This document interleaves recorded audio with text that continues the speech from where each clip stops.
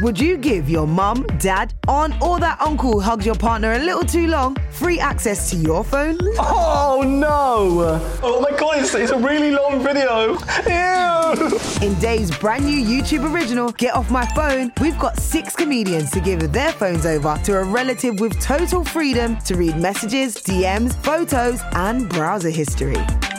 Where's your search history? Sorry? What to do, tips for relief. The rules are simple. Their relative can read anything they want and even make calls from the comedian's phone. What is this? I know what this one is. That looks really bad. Starring Tanya Moore, Anya Magliano, Finlay Christie, Travis J with his mum Angie Lamar, Hayley Morris, Grace Campbell and dad Alistair Campbell. Slightly sexually compromising people. Divulging their deepest digital secrets. What the hell is happening? Get Off My Phone, a Dave YouTube original. Available now on Dave's YouTube channel. Ryan Reynolds here from Mint Mobile. With the price of just about everything going up during inflation, we thought we'd bring our prices down. So to help us, we brought in a reverse auctioneer, which is apparently a thing. Mint Mobile Unlimited Premium Wireless. How to get 30, 30, how to get 30, how to get 20, 20, 20, how to get 20, 20, how to get 15, 15, 15, 15, just $15 a month? Sold! Give it a try at mintmobile.com/switch. $45 up front for 3 months plus taxes and fees. Promo rate for new customers for limited time. Unlimited more than 40 gigabytes per month. Slows full terms at mintmobile.com. If you're struggling to lose weight, you've probably heard about weight loss medications like Wegovy or Zepbound, and you might be wondering if they're right for you. Meet PlushCare, a leading telehealth provider with doctors who are there for you day and night to partner with you in your weight loss journey. If you qualify, they can safely prescribe you medication from the comfort of your own home. To get started, visit plushcare.com/weightloss. That's plushcare.com/weightloss. plushcare.com/weightloss.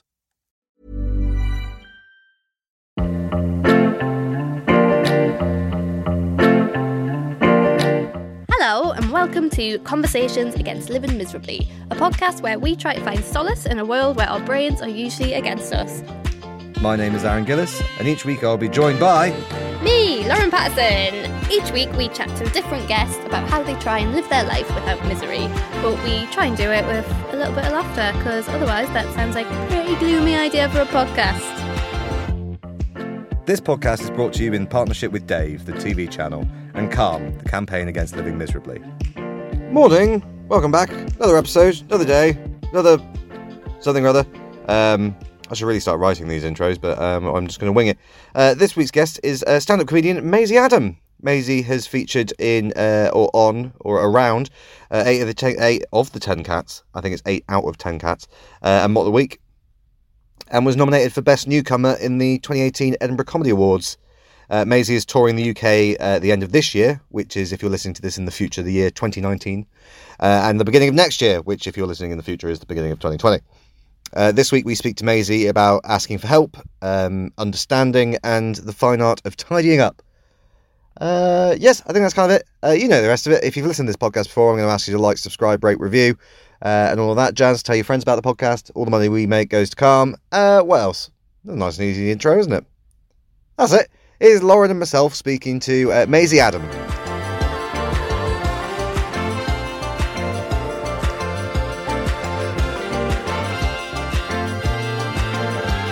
We've got another bloody Northerner in. Hello! We've got Maisie Adam on with us this week. It is going to kick off. I was genuinely scared I was going to call you Adams there as well after that conversation we've just had. I was like, don't do it. I would have drop-kicked you out of the studio. It was like that man in Edinburgh.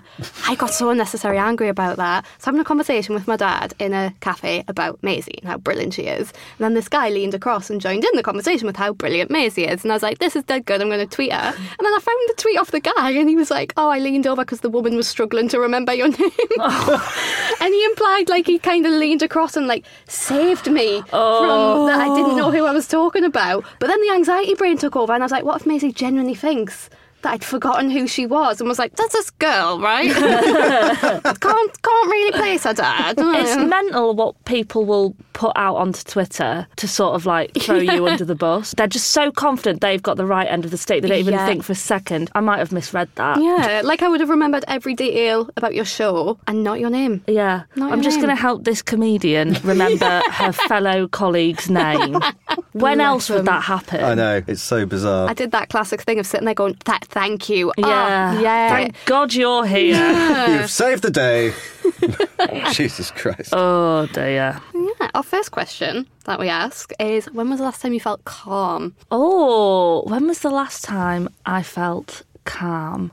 Yesterday. I had a day off yesterday. Ooh. And it was lush. Yeah. It was really, really nice. I've been quite busy for the whole week running up to it, and then it was just me, my boyfriend and my brother at my house. We've been watching This Is England, the TV series. Very calming TV series. Yeah, really calming, really good for the old mental health. It's sort of like a checklist of everything that can go wrong with your mental health in This Is England, isn't it? But it was just nice to like just chill at home with people who aren't comedians and chat about stuff that's not comedy. Mm-hmm. We just chat absolute rubbish, to be honest, when we're together. Got a massive pizza delivered. Nice. Oh, it was lovely. Last week was a bit hectic. You know, when you don't know what you're doing in the days ahead and you just are solely relying on checking your Google Calendar. Yes, yeah. It was one of those weeks. But all I knew was that Sunday was my off day. So I proper milked it. I think I went about it like, you know, when you'd pull a sickie from school and you'd lie on the sofa like watching Loose Women or like Lorraine or whatever, or The Right Stuff, just watching stuff that you never normally watch. Yeah. Proper milking. What an off day you're having. I think there's something lovely about watching trash and being fully aware it's trash, but you're like, I am not going to feel guilty for wasting my time here. No, this is my day. Oh, can you not? No, I honestly can't. I can't remember the last time I had a proper day off where I didn't do some work. Yeah. What? Because I get to, like, I'll try and relax in the mornings, like, okay, this is fine, I'm still a bit sleepy, and I'll just mainline coffee for a bit. Yeah. And I get really anxious because I've drunk too much coffee. Then about 1 o'clock, 2 o'clock, I go, right, I'm feeling really guilty, I haven't actually achieved anything today, so I have to do some work. So you get the guilt of not doing stuff. So I have to do a little bit of work until about 4-ish, 5-ish, and then I can try and relax, but I can't do a whole day. I'm getting better now at allocate. If I've got a day off, I'm like, no, this is a day off. And then sometimes I'll get an email and be like, hey Lauren, can you do a gig on this date? And I'll look and it's my only day off that week, and I think there was a time when I would have been like, yes, I'll do it, but I'm like, no, because I'm entitled to a day off. And then the day comes around, I'm like, 150 quid would have been nice, wouldn't it? But at least I've got Loose Women. Yeah, I'm sure that'll fill the void. So yes, yesterday was the first. That's a good one. Time. It's either like today or yesterday or years ago. Whenever we ask this question, really, it's so bizarre. It's either very in recent memory or it takes about 30 seconds for someone to remember when. There's no middle ground. Really I think, isn't. Like, even just the word calm is so different for everybody else, though, isn't it? Like, for example, my mum, a calm day for her would be an absolute nightmare, hectic day for me. But she's like, oh, I've hardly done anything today. And I'm like, are you joking? You've, like, programmed a festival.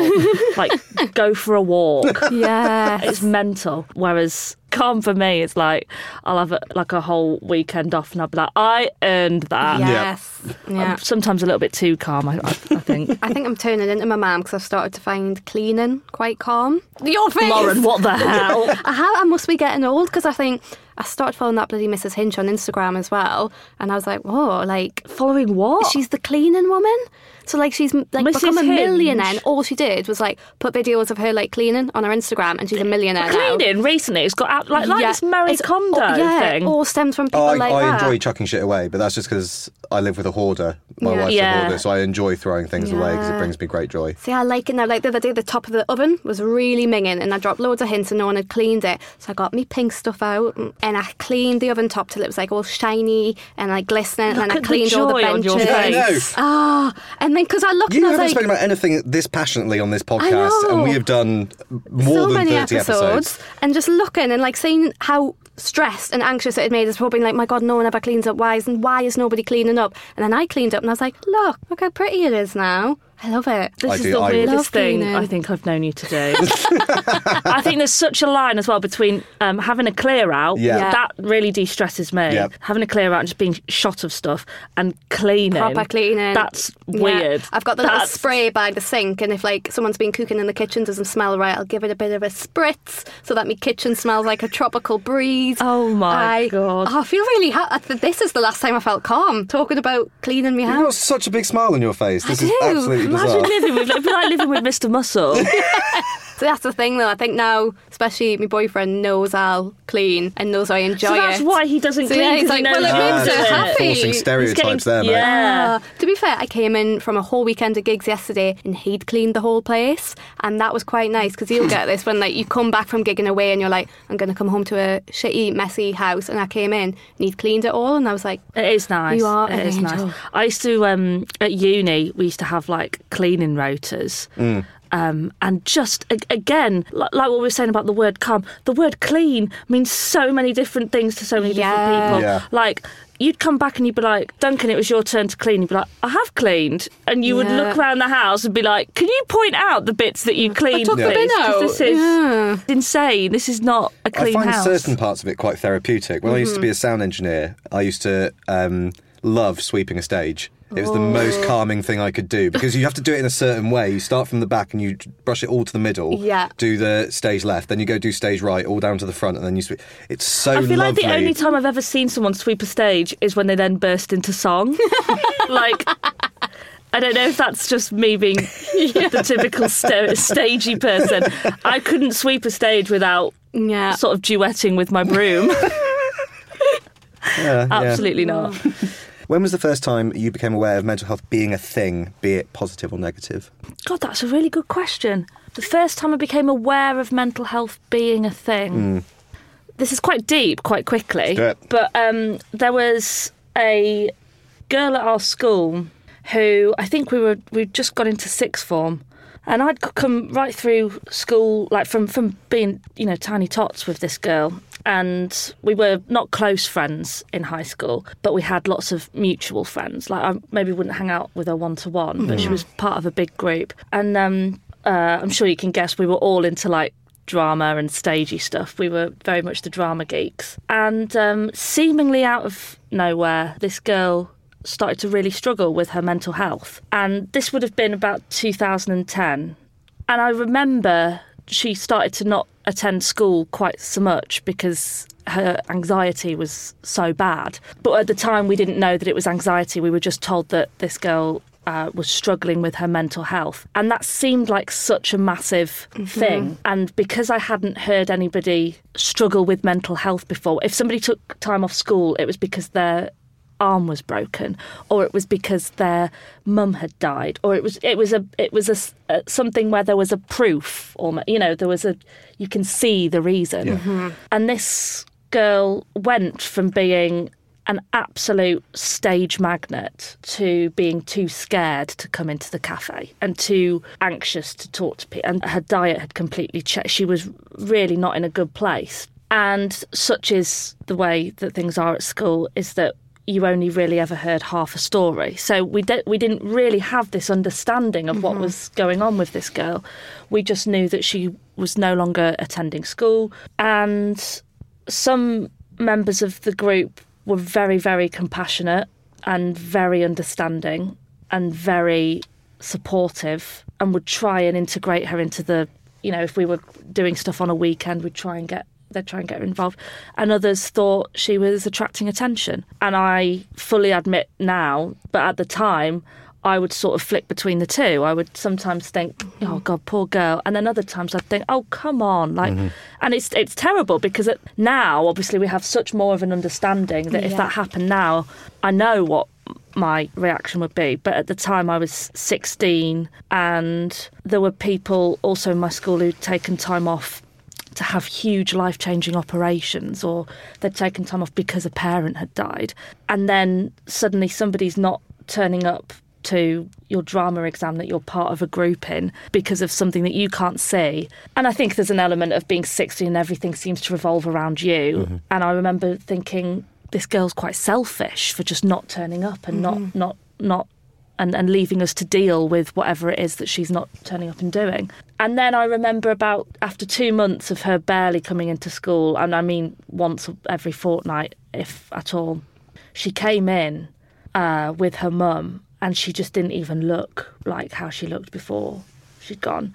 And just seeing that, I mean, it's frustrating because you shouldn't have to see somebody physically change to know that they're going through such a rough time. But for me, at 16, that is what it took for me to see and to understand it. Because people didn't talk about mental health in like PGCE or whatever. It wasn't a discussed thing. We knew what kids had, what disabilities, and we knew about things like grief and how to be more understanding with kids who were going through a hard time with that sort of thing.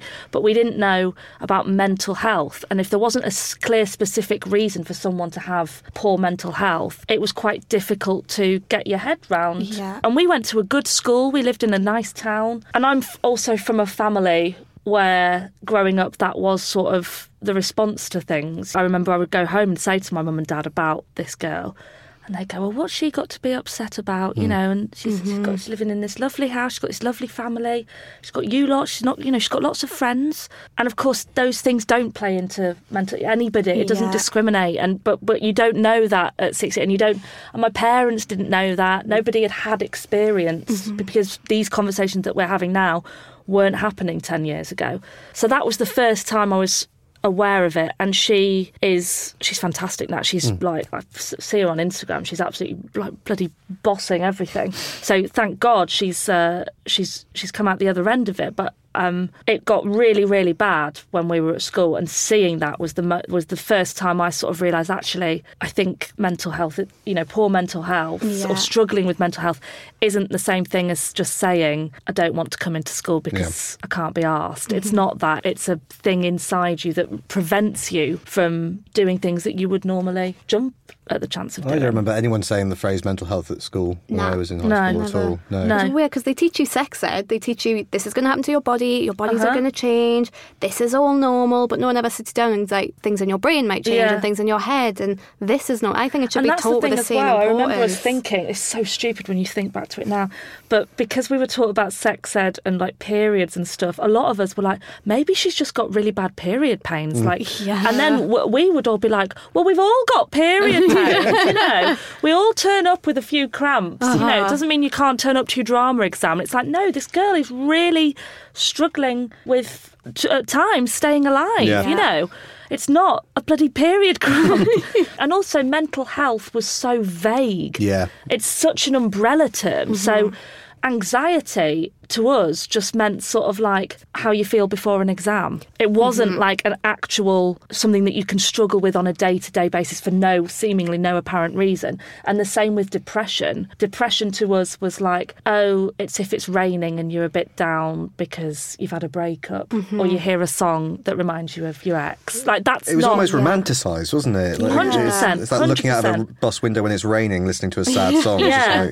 And then these conversations sort of they're fantastic and they need to be had, but they sort of came across so quickly that then I think people who were still trying to understand it then thought every Tom, Dick and Harry was dropping the depression bomb everywhere. And it was like, well, hang on, just because you're sad doesn't mean you're depressed, or just because you're nervous doesn't mean you're anxious.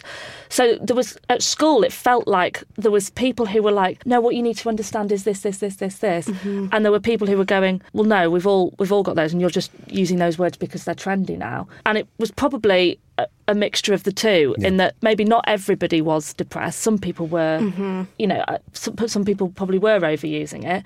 But with this specific girl, she had very poor mental health and it wasn't discussed about, and so therefore wasn't understood at the time. Yeah. I often think about it because I'm not really in touch with her because we were never close enough to hang out one-on-one. But God, if she went through that now at school, I'd like to think that there's so much more of a conversation and understanding around it, that people wouldn't be quite so, myself included, what? When you say depression, when you say anxiety, what do you even mean by that?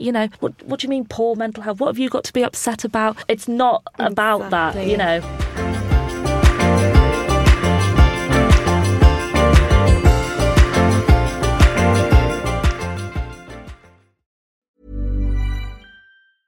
Mom deserves the best, and there's no better place to shop for Mother's Day than Whole Foods Market. They're your destination for unbeatable savings, from premium gifts to show-stopping flowers and irresistible desserts. Start by saving 33% with Prime on all body care and candles. Then get a 15-stem bunch of tulips for just $9.99 each with Prime. Round out Mom's menu with festive rosé, irresistible berry chantilly cake, and more special treats. Come celebrate Mother's Day at Whole Foods Market. Hey, I'm Ryan Reynolds. At Mint Mobile, we like to do the opposite of what Big Wireless does. They charge you a lot, we charge you a little. So naturally, when they announced they'd be raising their prices due to inflation, we decided to deflate our prices due to not hating you. That's right. We're cutting the price of Mint Unlimited from $30 a month to just $15 a month. Give it a try at mintmobile.com/switch. $45 up front for 3 months plus taxes and fees. Promo rate for new customers for limited time. Unlimited more than 40 gigabytes per month. Slows full terms at mintmobile.com.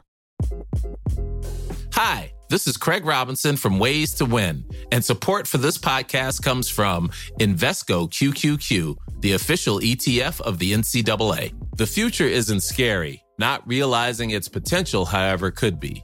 Just like on the recruiting trail, I've seen potential come in many forms as a coach. Learn more at Invesco.com/QQQ. Let's rethink possibility. Invesco Distributors, Inc.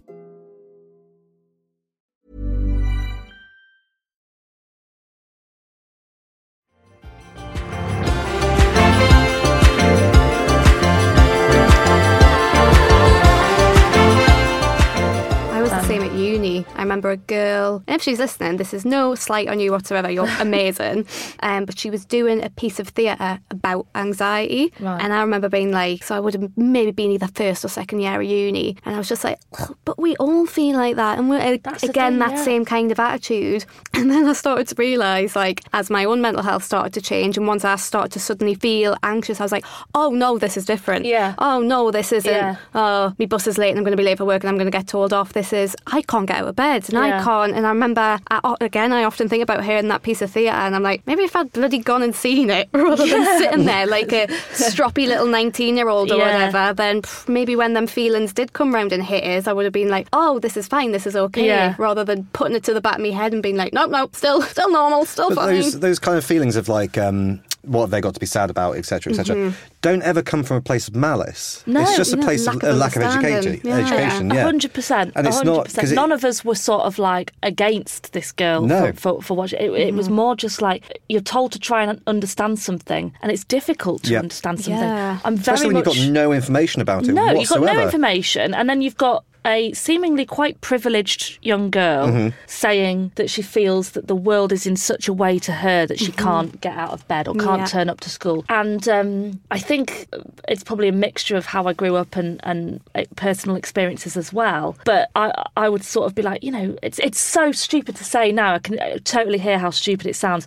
But to sort of think, God, how can you look at those adverts for things like WaterAid and feel sorry for yourself, you know, in these? And it's like, well, you know, completely different contexts there. Just because you live in the first world doesn't mean you can't experience poor mental health. And you have to be able to look after yourself before you can start looking after anyone else. You have to make sure that you're okay before you start going, right, I'm at a place now where maybe I can start spending money and helping other people. Unless you're looking after yourself, you're never going to get to that point. So you can't equate the two ever. It annoys me so much. I've heard it quite a lot throughout my life. It's like, why are you sad? There's all this going on. It's like, but I'm the only person that can sort me being sad out. Exactly. It's on me and maybe some friends and stuff. And that can filter into your own, if you've grown up, which I think was my experience of like other people being like, well, what have they got to be sad about, this, that then makes you like that. So when you start to feel differently, you almost normalise or brush it to the side by being like, well, what have I got to be sad about? Because you're brought up to appreciate the things you have. But then if the slightest inkling in your brain sort of says, but I am quite sad about that, you push it aside because you're like, no, remember, I've got so much to be thankful about. And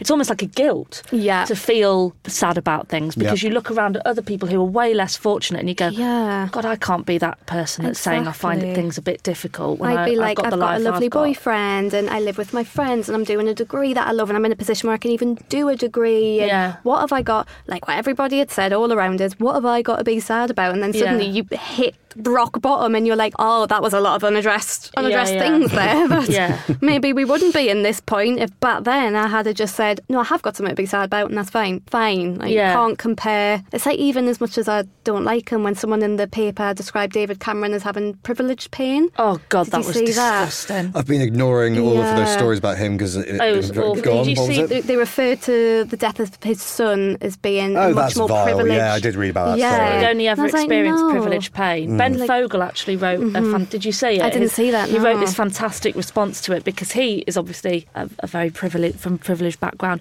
but he too has lost a child. Yeah. And just the way he responded to it in this, he just wrote this big statement thing, and it was like, God, how can you for a second think that something as horrendous as the death of your child would feel differently compared to how much money you've got in the bank? Exactly. Because no amount of money is going to bring that person back. Totally. That, I think, as well, when you're on about comparing, so there was that girl in the sixth form, and then I had a close friend as well who was, she had a sort of life-threatening illness, and she's sadly no longer with us, but she, at the time, was in and out of hospital all the time for this thing that was very physical. She had cystic fibrosis, so in and out of hospital all the time. So you'd see her coming in and out, and she would be so desperate to catch up on any work that she had missed out, and she was so desperate to get into university because she didn't know how long she would live. So then when you're, again, I regret it now, but at 16, looking at someone like that who is so desperate to live to the fullest for as long as they can, and then you've got somebody who's coming in and not turning up to, at the time your drama exam feels like the biggest thing in the world, so the fact when somebody doesn't turn up you're like, well, it's totally irresponsible of them. And when you've got somebody who's not turning up for mental health reasons and somebody who's not turning up because they're needing an operation on their lungs, it's very easy to compare the two and go, well, they've got an excuse. You know what, you're feeling a bit down. And that whole lack of understanding is so dangerous. So dangerous. I think what opened a lot of people's eyes was Robin Williams. Because that was somebody who looked normal and who presented as happy and entertaining, and I think that suddenly made a lot of people go, oh, well, we didn't know someone like him was struggling. I think that made a lot of people be like, oh, you can't always see it. And the people who look the happiest and are the jokers in the group might be the ones who need someone to be like, are you all right? Is everything okay with you? Yeah, absolutely. It was on Fox News when they had the helicopter going around over his house, and they were saying he had everything, why did he do this? And it was just like, and it was literally hours after it happened. It's such a lack of understanding. It is, but like you say, I think it really changed the conversation and how people thought about it. And how privilege doesn't have an effect. It shouldn't ever be it just doesn't discriminate mental health exactly at all. that, exactly at that. all. Couldn't have put it better. So yes, I think that was the first time I was aware of it, but it was sort of it was such a massive umbrella term, and we didn't really know the specifics of it. And then nothing really happened again until university. And because I was doing a drama degree, everybody was so open with all of their emotions all the time. So the conversations, and by that time it was sort of 2013, 2014, so conversations were starting to happen. And they were encouraged. It was the first time those conversations were encouraged within an education workplace, environment. So it was quite different to go from a school where it was sort of like the elephant in the room that girl had mental health problems, but we don't really talk about it because none of us understand it, to going to university where everybody spoke about it. It was refreshing. It was refreshing to be around that, I think. What do you do in your day-to-day life to kind of look after your own mental health? Well, I do mostly writing in the day, and I always have the Radio 1. Okay. Because I like Clara Amfo in the morning, and then it goes to Scott Mills, who I absolutely adore, in the afternoon. And I quite like working around them too, and just sort of like just breaking it up. I think if I ever tried to work for 3-4 hours solidly writing, first of all, the material would be shit, I know, but also just being a bit kind to yourself, and if nothing's coming, take a break and make a brew, relax into it. I don't know about you, Lauren, but like with writing comedy, it's not like a job where you turn up at the desk at 9 a.m. and you can just come out with comedy gold. You kind of have to sort of be thinking sort of wider into the world, which is why I like the radio, because it's the public that ring in and it's public sort of observations and personalities that are interviewed and talked about. So I quite like just taking things slow, I guess, is my thing for the day, because once you go out in the evening to gigs, like tonight, I'll be running to, and I've got one in North London, then running to Kingston, and then back to Brighton. Bloody so hell. Evenings are always a bit like, right, I've got to go here, there, and they're a lot more, and you've got to be on and thinking, right, what am I talking about tonight? I need to do that new bit, or I need to do this bit, or we rework that bit. So the days, I make sort of quite a conscious effort to calm it down and just enjoy it. There's nobody meeting a deadline except me. Yeah. If if it gets to 5 p.m. and I've got to get ready to go out for a gig and I've not written that new bit that I needed to, I've got tomorrow to do it. Like I've got. I think we convince ourselves there's such a rush in everything we do. Yeah. I do especially, like maybe ourselves is a bit of a generalisation there, but you just feel like you've built deadlines into your day anyway, and you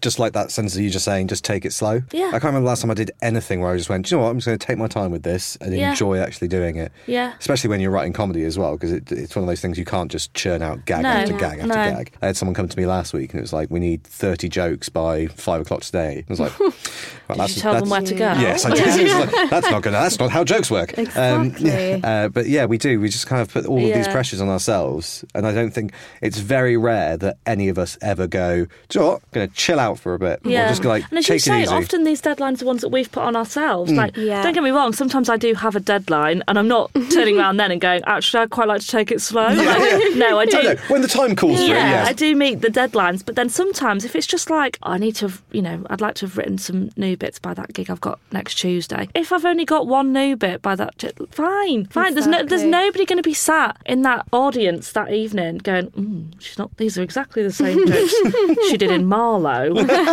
last Wednesday. That's a really good it's point. It's just not, we in our heads. build it up in our heads, yeah. Should we play a game? Yes. Love a game. I've made a game. Right, so you've got to pick a number between 1 and... We've done that one and we've done that one. 1 and 17. 1 and 17. Let's go with 16. 16. We were talking about when we were 16. So that's this one. Right, would you rather... Oh, I love these. That things don't go to plan or there is no plan? Things don't go to plan. Yeah. Yeah. I cannot be doing with people who don't make a plan. Exactly. I'd rather there be a plan and it not work out. And then you can deal with that as it happens. Because then you also feel like, oh, I'm so good at problem solving. If things go tits up, you're like, I dealt really well with that. Yeah. Whereas if there's no plan, the fact that you've just like done something, it's like, oh, well, that fell to me. And it should have been. I can't. No. I'm not going to bother leaving the house if there isn't a plan. Mm-hmm. Yeah. I don't have a plan in my house. So, yeah. It's like if people are like, oh, do you want to do something tonight? And I'm like, yeah, what? And they're like, oh my I'm God. like, no, I need to know what. Like, say, I'd rather than be like, okay, we're going to go to this pub, and then so we get to that pub and it's closed. Okay, that hasn't gone to plan, but we'll go to another pub. Yeah, and it also means that, like, when you're getting ready for that, right, we're going to a pub tonight. Yeah. So you don't turn up in bloody wedding attire or something. Like, you've got, even if that pub is shut, you're still appropriately prepared for whatever is the backup. These people who can just have days with no plans. They're always really smug as well, aren't they, on the internet, where they're like, oh, we woke up, just decided to see where life would take us. I'm like, absolutely not. No. Even my days off have a plan. Yeah. Yesterday, I was like, my plan is to watch This Is England and eat pizza. Yeah. And you know what? I ticked everything off that list. So I'm good at short-term plans. I don't have any life goals. Oh, no. No. Yeah, I can do like week by week. It's absolutely fine, but I don't have any aspirations in my life whatsoever. Maybe that's more of a comment on me than anything else, to be honest. Yeah, I kind of, when people are like, so where do you see yourself in 5 years? Yeah. I'm like, being 30. That's it. That's all. Exactly. I don't really. It's like when job interviews ask you it as well, when they're like, oh, where do you see... I remember when I was working at Boots and I had the interview, she was like, where do you sort of see yourself in 5 years? And I was like, not working at Boots. Yep. And apparently that wasn't the answer she wanted. But who is asking a Boots employee where they see themselves in 5 years? Yes. I plan to be Mrs. Boots by this point. What did they want you to say? Exactly. She did actually say it was that she thought it would be more of a career option. And I was like, look, if you want a career in retail and to be a manager, that is fine. But I was like 18 after a part-time job while I was at uni, and I was was like, this isn't forever. This is not forever. No. So weird. Just on that, Boots, I would say probably up there with worst uniforms. Yes. Why are they all dressed like dental nurses? Tabard. And then the Why? navy like sort of jacket you had to wear. And mine, I don't know if everyone's was like this, but mine had no armpits in it. So I had the sleeves and I had the jacket. But she if I definitely lifted, gave you that one because you didn't have a 5-year plan. My 5-year plan Give is her to the have one a with jacket with armpits in it. And so any time I would lift to stack something on the shelf, I'd have like a little pit hole. Oh my God. My little tabard. I once got wrong because my tabard wasn't white enough. And I was like, what? What have you been doing in your tabard?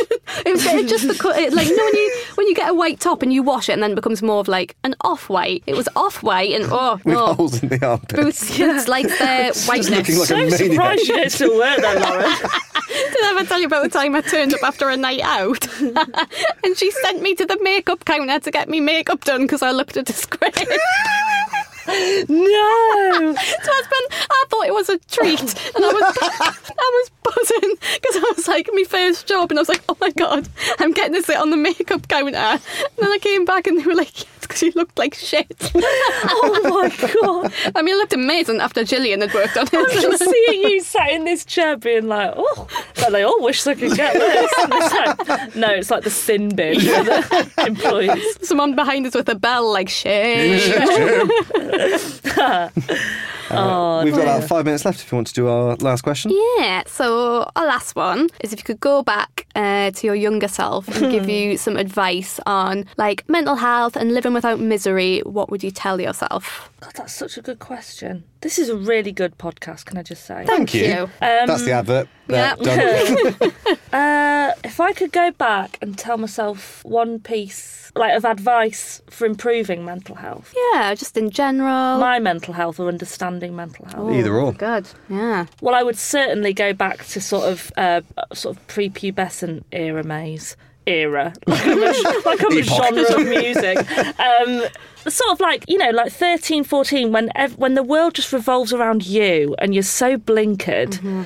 I would really like to go back and just sort of tell 13-year-old, 14-year-old Maisie to kind of be a little bit more aware of other people's not feelings, but mental health. Like, not just, you know, are they angry, are they sad, but how are they mentally? Are they okay? And it's not just to have more of the conversations that we've got now that would make me realise that poor mental health isn't always just feeling sad or angry. It's a whole concoction of things, sometimes for loads of different reasons. The fact that it doesn't discriminate, and I tell myself that for other people in high school because I was very fortunate to have a lovely time at high school. And I don't think I really experienced any sort of poor mental health until university. If I could go back to there, I would want to tell her to not be so ashamed of it. I was so because my only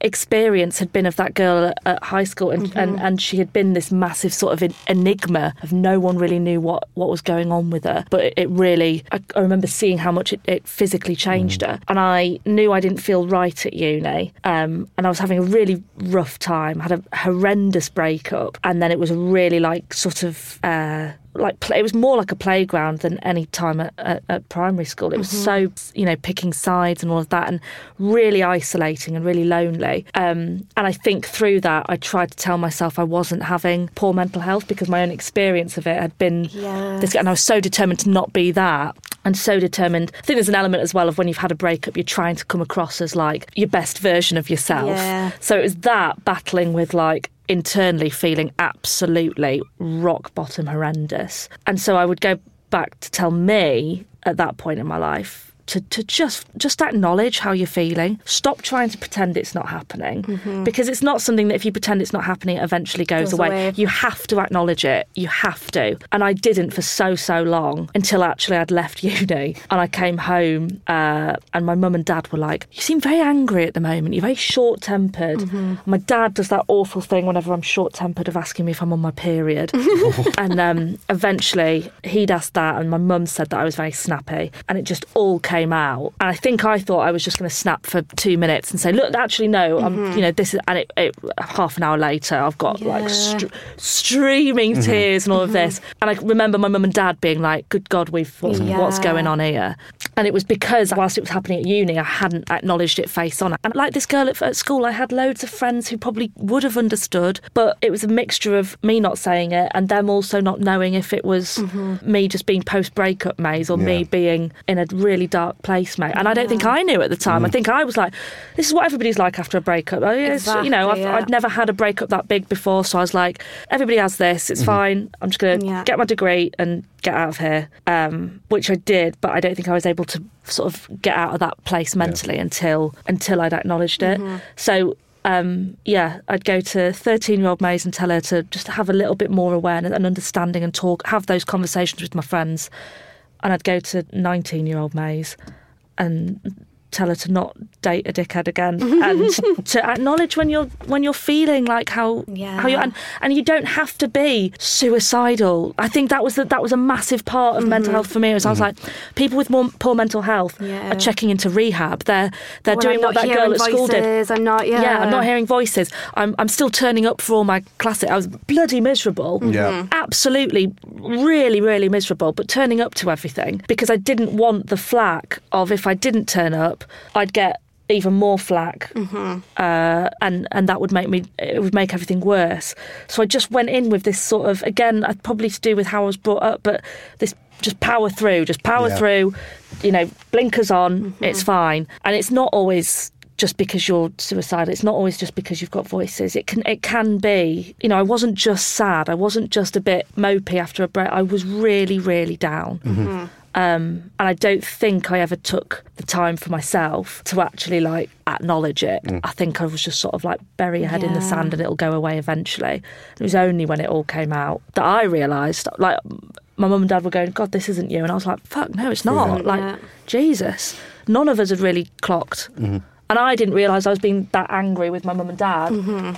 And I know now that I was being that angry at them because I'd felt so on my own and I knew I wasn't. And I was like, you're my family. You're supposed to know when I'm down. You're supposed to be there for me. But I was just being arsey and not actually saying why.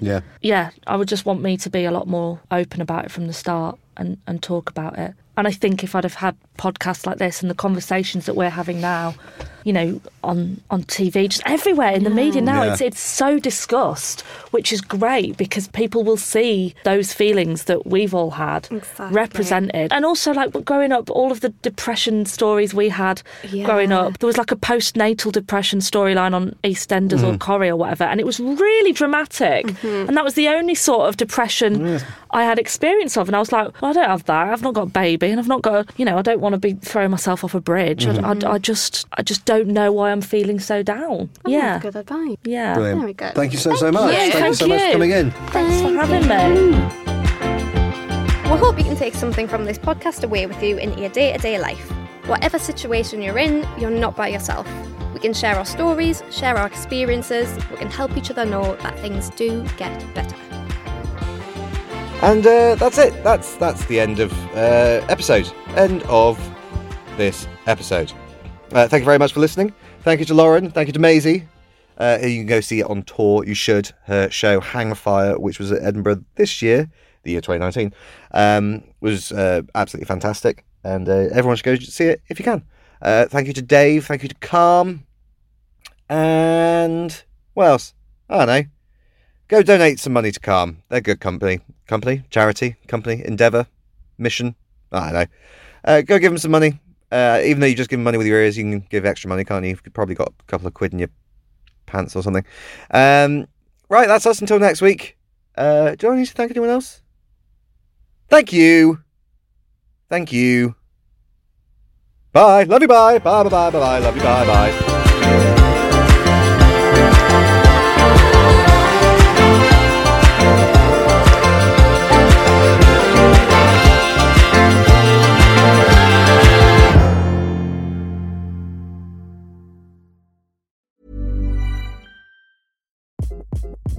Hi, this is Craig Robinson from Ways to Win, and support for this podcast comes from Invesco QQQ, the official ETF of the NCAA. Invesco QQQ is proud to sponsor this episode, and even prouder to provide access to innovation for the last 25 years. Basketball has had innovations over the years, too. We're seeing the game played in new ways every day. Learn more at Invesco.com/QQQ. Let's rethink possibility. Invesco Distributors, Inc.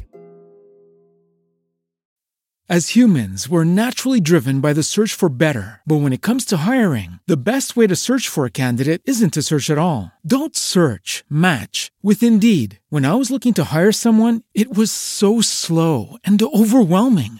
I wish I had used Indeed. If you need to hire, you need Indeed. Indeed is your matching and hiring platform with over 350 million global monthly visitors, according to Indeed data, and a matching engine that helps you find quality candidates fast. Ditch the busy work. Use Indeed for scheduling, screening, and messaging so you can connect with candidates faster. And Indeed doesn't just help you hire faster. 93% of employers agree Indeed delivers the highest quality matches compared to other job sites, according to a recent Indeed survey. And listeners of this show will get a $75 sponsored job credit to get your jobs more visibility at Indeed.com/podcast. That's Indeed.com/podcast. Terms and conditions apply.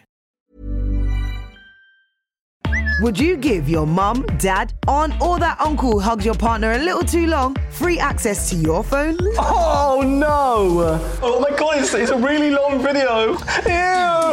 In Dave's brand new YouTube original, Get Off My Phone, we've got 6 comedians to give their phones over to a relative with total freedom to read messages, DMs, photos, and browser history. Where's your search history? Sorry? What to do, tips for relief. The rules are simple. Their relative can read anything they want and even make calls from the comedian's phone. What is this? I know what this one is. That looks really bad. Starring Tanya Moore, Anya Magliano, Finlay Christie, Travis J with his mum Angie Lamar, Hayley Morris, Grace Campbell, and dad Alistair Campbell. Slightly sexually compromising people. Divulging their deepest digital secrets. What the hell is happening? Get Off My Phone, a Dave YouTube original. Available now on Dave's YouTube channel.